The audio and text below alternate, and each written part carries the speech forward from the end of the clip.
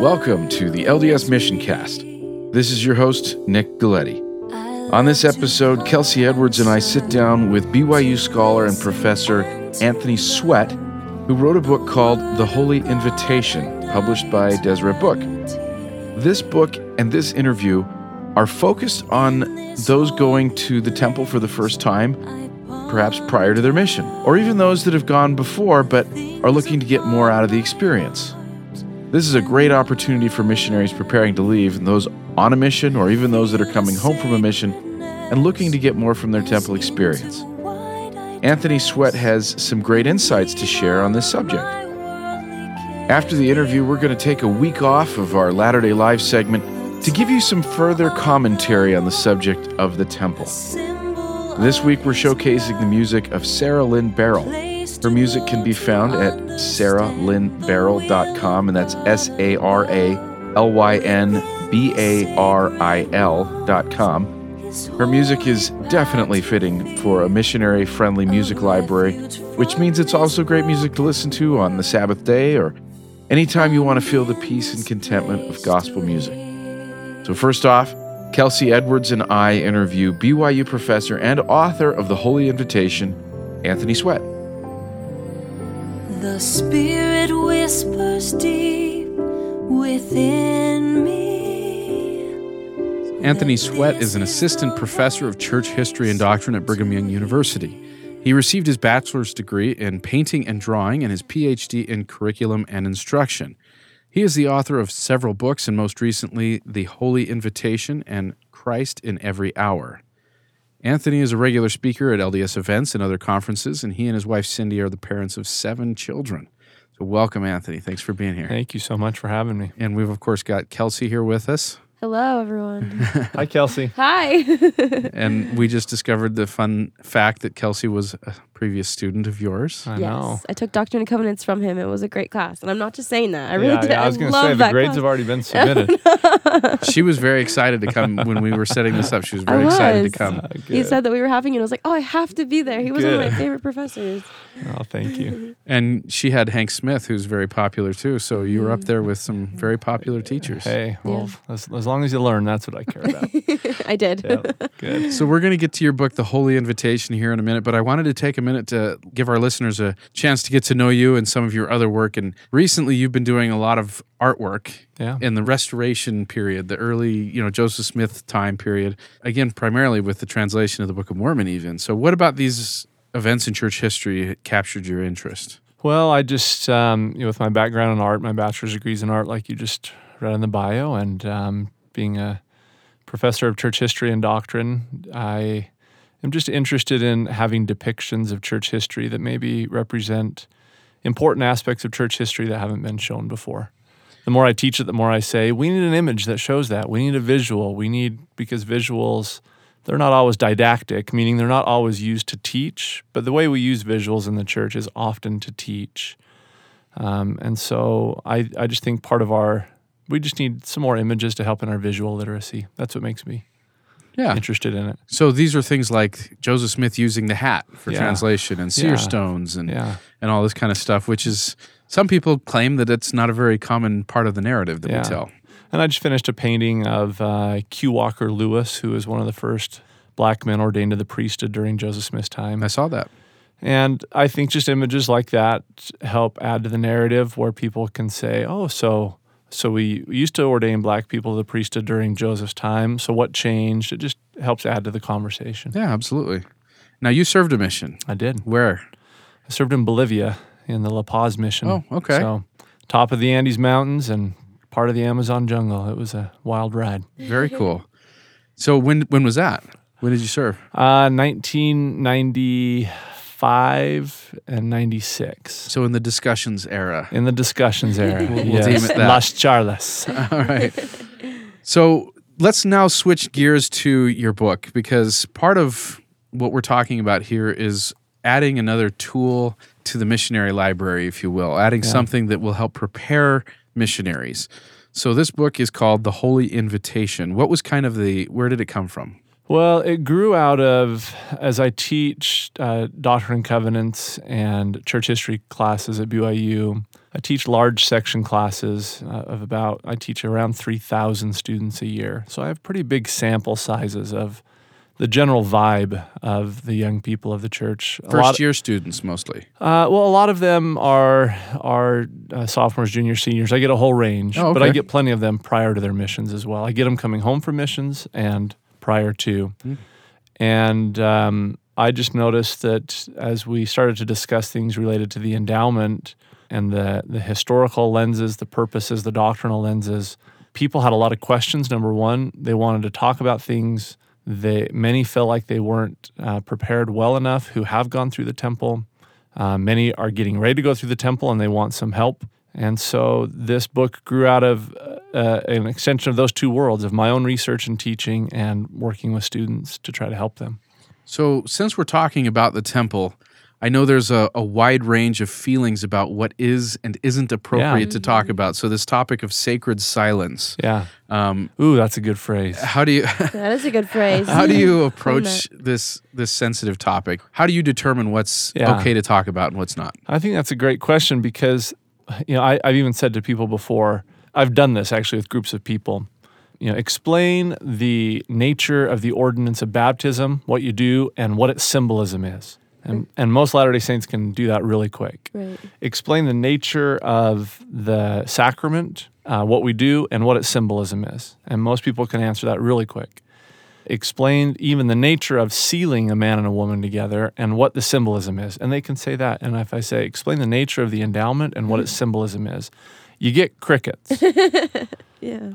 And either they don't know or don't understand, or they feel like they can't say anything about that. Now, number one, this is why people tend to have some negative experiences.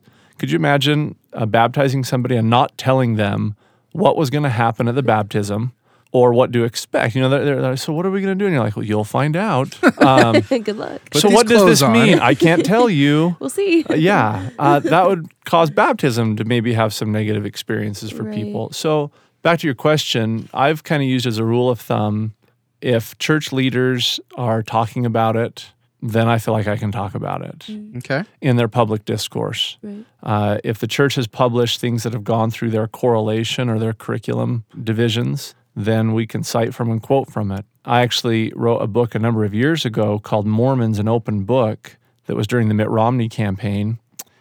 And one of the chapters in there it's written to people who are not Latter-day Saints, and one of the chapters is what goes on inside an LDS temple. To write that book, I researched almost everything the church had published publicly. My takeaway was the church and the leaders are much more explicit and direct and open about the nature of the endowment, the teachings, the covenants than we are as members.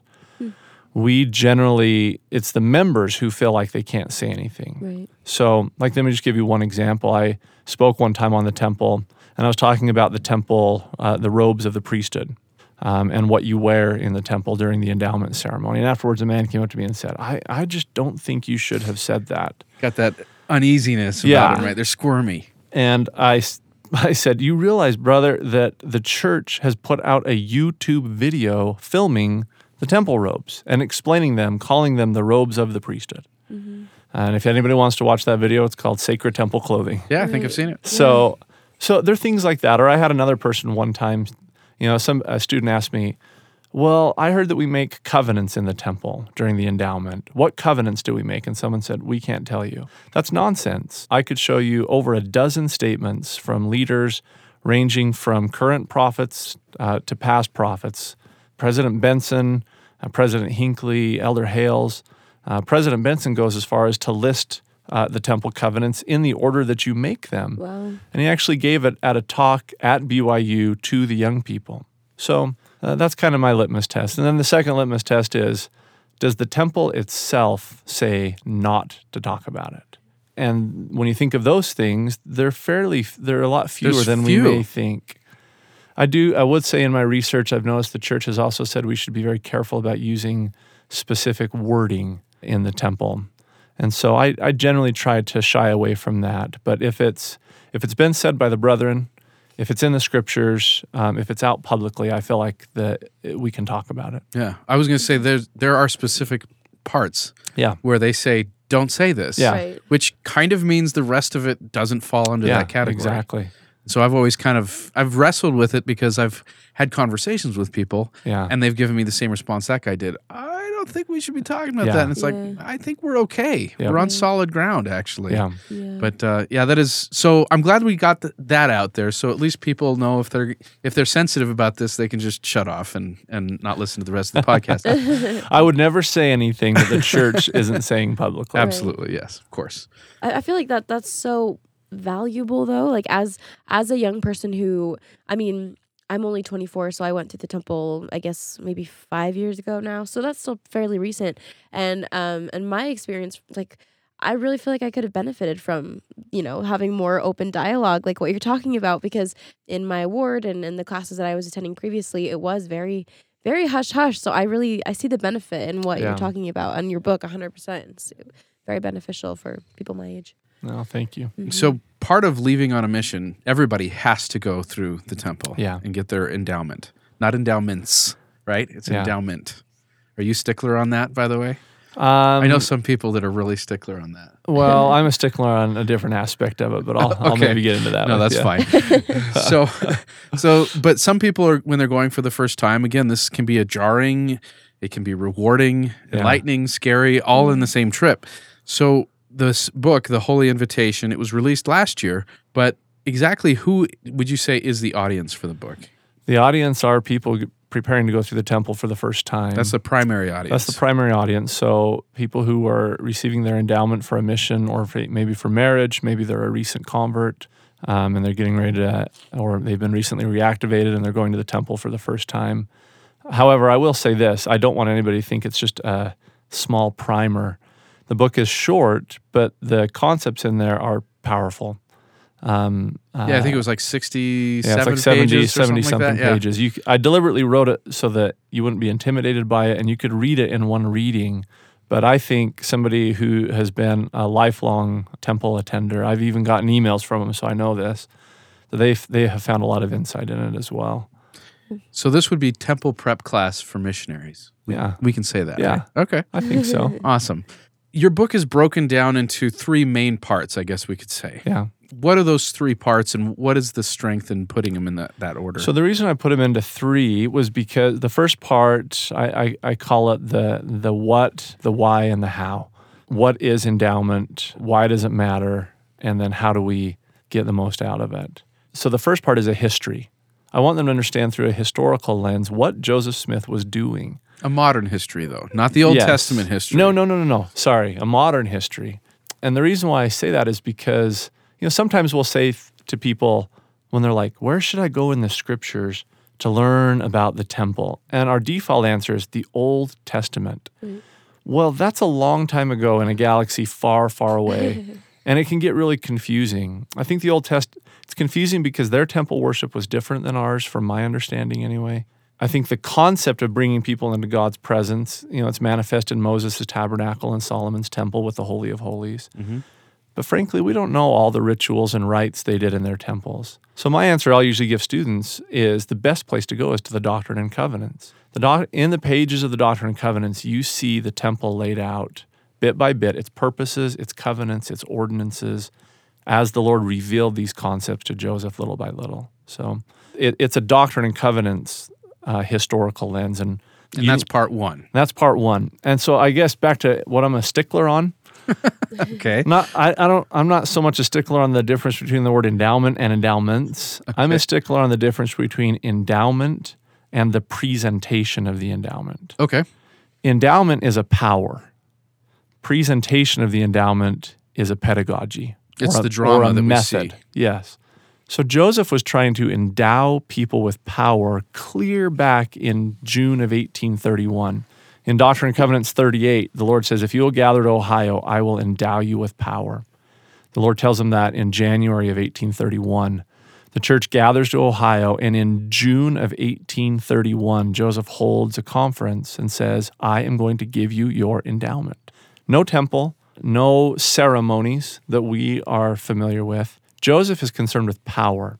And the power he wants to give people is the power and capacity to come into the presence of God. He has been learning about ancient high priests who have this power as he's been translating the Bible. And he basically says to a group of roughly 60 men, I'm going to make you modern-day Melchizedeks, modern-day Moseses. And I want to give you the power and capacity to come into God's presence. That's, if anybody's listening, that's endowment, is that you learn and gain that power. Now, the presentation of the endowment is a ceremony. It's a method. It's a ritual, and that doesn't develop until Nauvoo. So that's what I'm a stickler on. That's fair.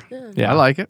Yeah, and I think that's actually helpful for people to understand even that concept alone. And then part 2 is a metaphor Yeah, that kind of illustrates that, right? yeah. So part 1 is Joseph Smith. If I can back up, he tries to take these men in June 1831 to get them to see God. Some do, some fail at it, and then the Lord basically says these men need to be refined more before they can have this power. So the Lord tells him to start this thing called the School of the Prophets, which, if I could give a thesis statement for the School of the Prophets, it's Doctrine and Covenants 88:68, when the Lord says, sanctify yourselves, and the days will come when he will unveil his face unto you. And it shall be in his own time and his own way. That's their, if you had to make School of the Prophets mission statement in their hallway, that's what it was. That's the cross stitch. on the wall. Let us get sanctified so we can have the presence of God. And that's what they're seeking to do.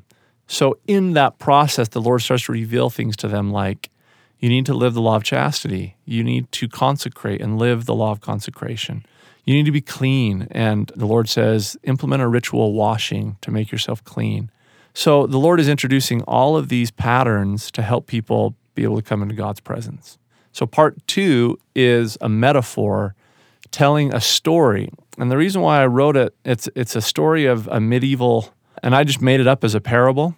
Asher, right? Yeah, Asher, and it's about a common stonemason who is invited to meet the king of his country and what would happen.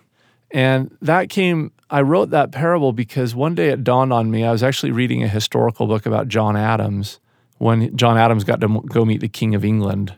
And they had to teach John Adams, like, he had to be invited, number one. They had to tell him to wear proper English clothing that would be acceptable in the king's court. They had to teach him how to approach the king. Like physically. Physically, like, you take 3 steps and you bow. And how far you bow. And how far you bow, and the depths of them, and what you can say and not say. And all of a sudden it dawned on me that that is a parallel to what's going on in the temple endowment ceremony. Instead of going to castles, we go to temples that look a lot like castles, Yeah, frankly. some of them more so than others. And instead of going to meet a king, we're meeting the King of Kings. And instead of wearing clothing that's fit for, English royalty, we're wearing clothing that symbolizes priestly authority. And instead of being taught about vows and things like that, we're being taught about covenants that bring you closer to God. Right. So that came about in some of my research, and interestingly enough, instead of being washed, like I found multiple references that before people meet royalty, they had to be bathed and cleaned up.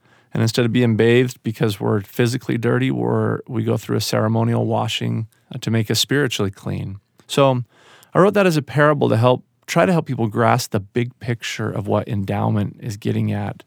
And the culmination is, instead of getting to meet a king, you pass into a celestial room, which represents you being in the presence of God. It's an interesting metaphor as I'm going through it, because in the intro to the book, you kind of tease that you're not going to tell them what it means. Yeah, like I just did right here. And now you are. Okay, so part 3 is kind of a bringing of all that together in an application kind of form. But when you do that, you talk about laying out this divine learning pattern. Yeah. And so I take your specialties as a curriculum and instruction specialist means you understand learning. Yeah. And so what exactly, if you feel comfortable telling us this, or unless you're giving away the ending of the book, missionaries need to be helping their people learn in a divine way, divine information. Yep. So what is this divine learning pattern, and how can missionaries use that? That's a great question. So the pattern that I've settled in on over my years and my PhD is in curriculum and instruction, I'm really interested and applied to religious teaching. I really want to know what makes people learn and how to formulate curriculum that best helps them learn. That's what I'm interested in. And again, through my own research, my own experience, and then prophetic guidance as well, I use a pattern called know, feel, and do. Okay. Know is mental, feel is affective or emotional, do is application or action. You think about the Lord with Martin Harris in Doctrine and Covenants 19:23. Learn of me, that's know. Listen to my words, which I interpret as Holy Ghost feeling. Walk in the meekness of my spirit. You think of the Sermon on the Mount. Ask, and ye shall receive. Seek, and ye shall find. Knock, and it shall be opened. The Lord's not just being repetitive. Those are three separate injunctions. Asking, to me, is more of a spiritual communion with God. Seeking is more of an intellectual knowledge quest for information. Knocking is putting things into practice and going and doing things. So for missionaries, as they teach, as they learn, I think the know, feel, do pattern, President Monson had a wonderful saying where he said the purpose of gospel teaching is to have people think about, feel about, and then do something related to gospel principles. I think that's a wonderful divine pattern. And so I use that same pattern in the close of the book with the temple. Every time you and I go and participate in the Holy Temple in an endowment ceremony, no matter what our level of understanding is, we can say, what does God want me to learn in here? What does God want me to feel? And what does God want me to do? And those are three great places to start to begin to let the endowment ceremonies truly endow you with real power in your life. I remember that pattern. You talked about that in Doctrine and Covenants Yeah. too, the know, feel, and do. I probably kicked off every class that way. Yeah, huh? you did. I Yeah. remember. And we did journal entries where you talked about know and feel and do. Yeah. Yeah, no, I think I love, actually, that's a really, really interesting. As you were saying that, I'm like, man, next time I go to the temple, I need to think about that specifically. Like, what can I know? What can I feel? What can I do? And I love what you were talking about earlier, how I think like the thing that's so unique about the temple is that I feel like God uses things that are familiar to us to illustrate and teach us concepts that are not familiar Yeah. to us. You know what I Yep. mean? And my mission president said this a lot too. He said he used the analogy of like an airplane when you're trying to feed a child. You you pretend your spoon is like an airplane, right? Like or a train, choo choo, come through. So you're trying to teach this child this concept, which is like, I need you to eat food through something that's really familiar to them. Like they're Yeah. familiar with a train, they're familiar with a airplane. And so it's kind of the same thing with us, is that Heavenly Father's using these concepts that they're difficult for us to understand, and they're not like something that we grasp so easily, but he illustrates them through things that are familiar to us, And so anyway, I think that goes right along with what you were talking about. And the temple is supposed to be familiar to us. That's part of the metaphor that you're talking about Yeah. Right. in there. Yeah. That was one of the principles that it taught Yeah. was come back Yeah. and keep learning, because Right. it's not a one time. No. Yeah. Yeah, ultimately, the temple is like being invited to someone's house, Right. and you need to go back repeatedly to get to know them. And back to your original thing, why does this matter to missionaries? Why did Joseph Smith want all these people to be endowed? He even says you need to get an endowment before you go out in the world. And number one, he wanted them to have power. He wanted people to grasp, how is it that you come to God? Because then you can go out and teach other people how to come to God. That's why we have missionaries. And even last year, Elder Bednar, and which I feel was a fabulous talk that he gave a year ago, that said we should have people focus on priesthood, temple, mission.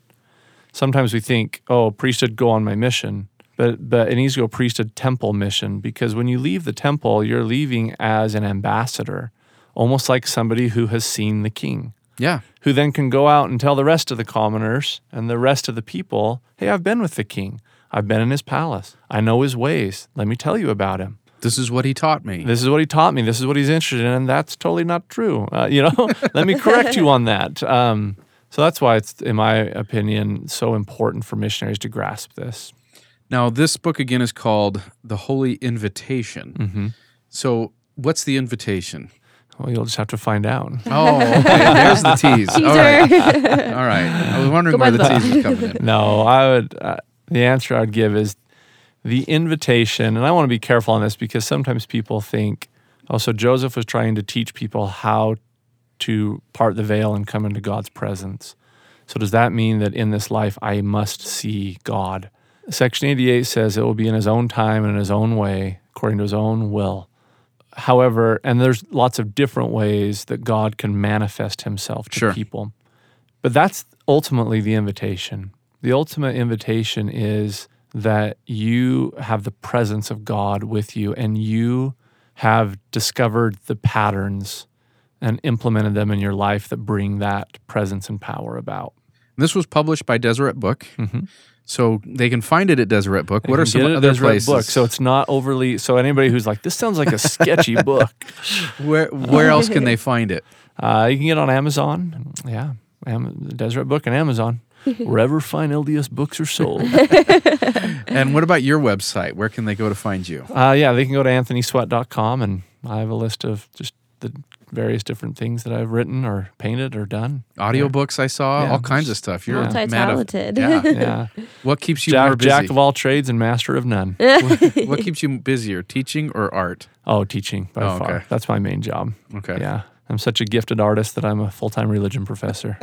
So His art really is amazing, though. I love it. There's a couple times you would like show us stuff in class, and I was like, "Yeah, so good." Yeah. thanks. No, there's many more artists who are much, much more gifted who do that full-time, and I'm grateful that the Lord's raised them up. Well, thank you for coming in and talking about this book. It really is a very important part, so important that the church has made this whole priesthood and temple kind of bridge that they were talking about with Elder Bednar. Yeah, and I like to see it even with, I just noticed in my own ward, the announcement that it's no longer the priesthood preview, Right. it's the priesthood and temple preview. Yeah. Oh, that's awesome. For kids getting ready to turn 12. Because they can serve in the temple in new ways now. Yes. And so I just love the focus that the church is putting on the temple. Frankly, wherever the listeners are out there, some have served missions, some haven't. Some served full missions, some have come home early for either medical or other reasons. Some want to serve in their old age, but maybe they can't. There's various things that affect a mission, but every one of us can be worthy of a temple recommend. Every one of us can participate in temple work, and the temple is where the ordinances of exaltation are found. So I just think that's a wonderful focus. Excellent. Thank you again for coming in, and we'll put links to all this at the posting of this in the show notes at ldsmissioncast.com. So thank you again for coming in and sharing your book with us, and thank you for writing it. Yeah, thank you. Thanks for having me. Absolutely. Our hearts can be made pure if we only knew or could even. I received some kind comments from some listeners that felt that I needed to be a little bit more willing to open up and be more personal about my own mission experiences. And so in that spirit, from time to time, I'll share some thoughts that I have about missionary work, about the topic of our interview for the episode. They could be my mission experiences, but my hope in doing that is that this podcast will be more of what I hoped it would, and that is to educate and inspire missionary work and bring people unto Christ. So I went back to see my first temple experiences recorded in my pre-mission journals. It was October 11th, 1997. It was actually the day before I received my mission call to Baton Rouge, Louisiana, that I went through the temple. It would appear that two things were very much at play in my life that informed the journal entry for the day. One, my obsession with girls or getting a girlfriend, which was clearly something that was on my mind a lot at that time, but so much so that I didn't even really reflect much on my mission call itself. I know, I'm really classy, right? I just don't do what I did in that sense. I ended up writing something about my mission call, receiving it, and saying it was going to be really neat, but then I went off on the girl that I was dating at the time that said that now that I've got my mission call, we should probably break it off because she didn't want to be a distraction for me going on my mission, and then I ranted about being dumped for my mission call. Anyway, the idea being, I didn't write a whole lot about the experience of going to the temple or receiving my call, but one of the reasons I didn't say much about going to the temple was because, and I said this, that I thought that we weren't supposed to talk about the temple outside the temple. It was something that was just completely off limits for me, apparently, that I wasn't even barely supposed to talk about it. So we touched on the idea of sacred silence in our interview with Anthony Sweat. It's obviously a sensitive subject. There are sacred experiences that we should honor in that spirit. But what are those lines that we shouldn't cross? What can and can't we talk about in the temple? And I wanted to talk a little bit more about that and to forward some of my own thoughts on this matter in hopes that it can help promote the spirit of the temple, as well as help us understand that maybe the answer to that question is far more ambiguous than we might actually think. In the episode, I agreed with Anthony Sweat that there was maybe a maximal point where all people engaged in living the covenants of the temple have explicitly agreed to not disclose certain parts of the temple ritual. However, there are those things that are specifically mentioned that are to remain sacred. As I said, it doesn't mean that the rest of it remains in the public domain either. As in all gospel principles, but especially teachings of the temple, they're best understood line upon line, precept upon precept. This means that when we talk about things with respect to the temple, they should be viewed in light of who we are speaking with, not just what is approved according to covenant. It's common and expected that missionaries will talk about the plan of salvation when speaking with those being taught about the restored gospel. However, it's doubtful that the best course of action is to discuss the content of the drama depicted in the temples as part of the endowment. And I don't mean we shouldn't talk about creation, but there are certain aspects that come out in the temple that perhaps should remain outside of the audience that a missionary may typically encounter. Then again, it might be. The Spirit will guide you in these matters. But remember, it's not that we hide it, at least no more than God has withheld many truths until we're in a position to best endure that experience that comes with tutoring from the Spirit. In speaking of the temple and sacred truths taught therein, much of what is taught is through the Spirit to each individual, because that's what that individual is prepared and ready to learn. Without authorization from the Spirit to share those things, it's best to treat those things as valuable to the person receiving it and not necessarily relevant to the rest of the world. Temple theologians talk about the temple as being in sacred space and sacred time. They also speak of the nature of the temple ritual and learning as being something that should not be made profane.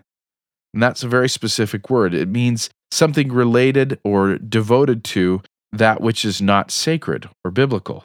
It's secular rather than religious. In fact, the origin of that word profane, from which we get the words like profanity, actually originally meant outside the temple or not sacred. So to make something profane or to be profane about something was what we might call sacrilegious today. It's taking something and making it common instead of something that was sacred.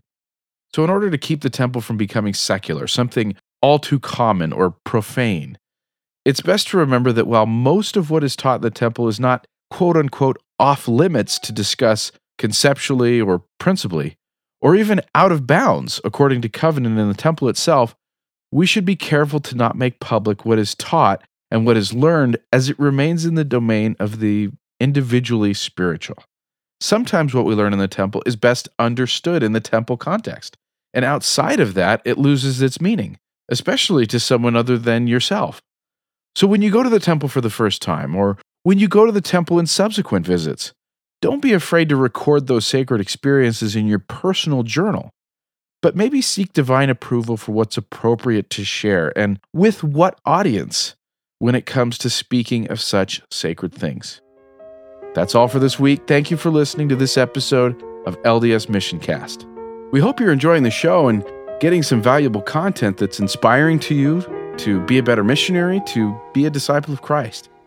You can listen to past episodes at ldsmissioncast.com. Thank you again for listening. I want to thank again Sarah Lynn Barrell, Kelsey Edwards, and Anthony Sweat for their contributions in this episode. And we're going to let the music play out with Sarah Lynn Barrell. Thanks again for listening to the LDS Mission Cast.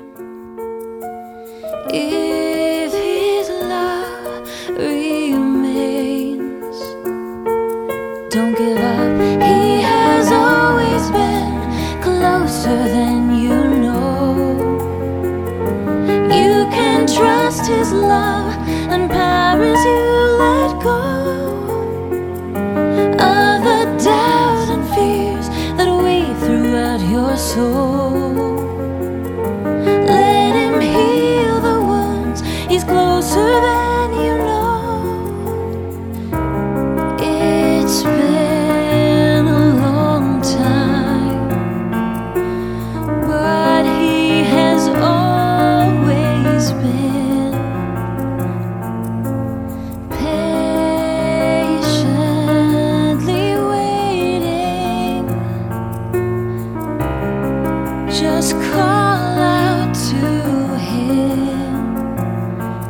don't give up.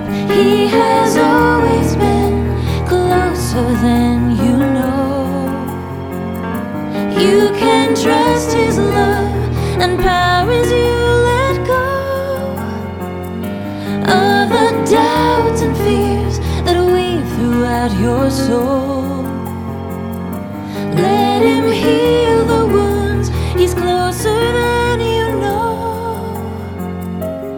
If you're in darkness, speak a fervent prayer. Angels surround you to let you know he's there. He's closer than you know. Take his hand and just let go.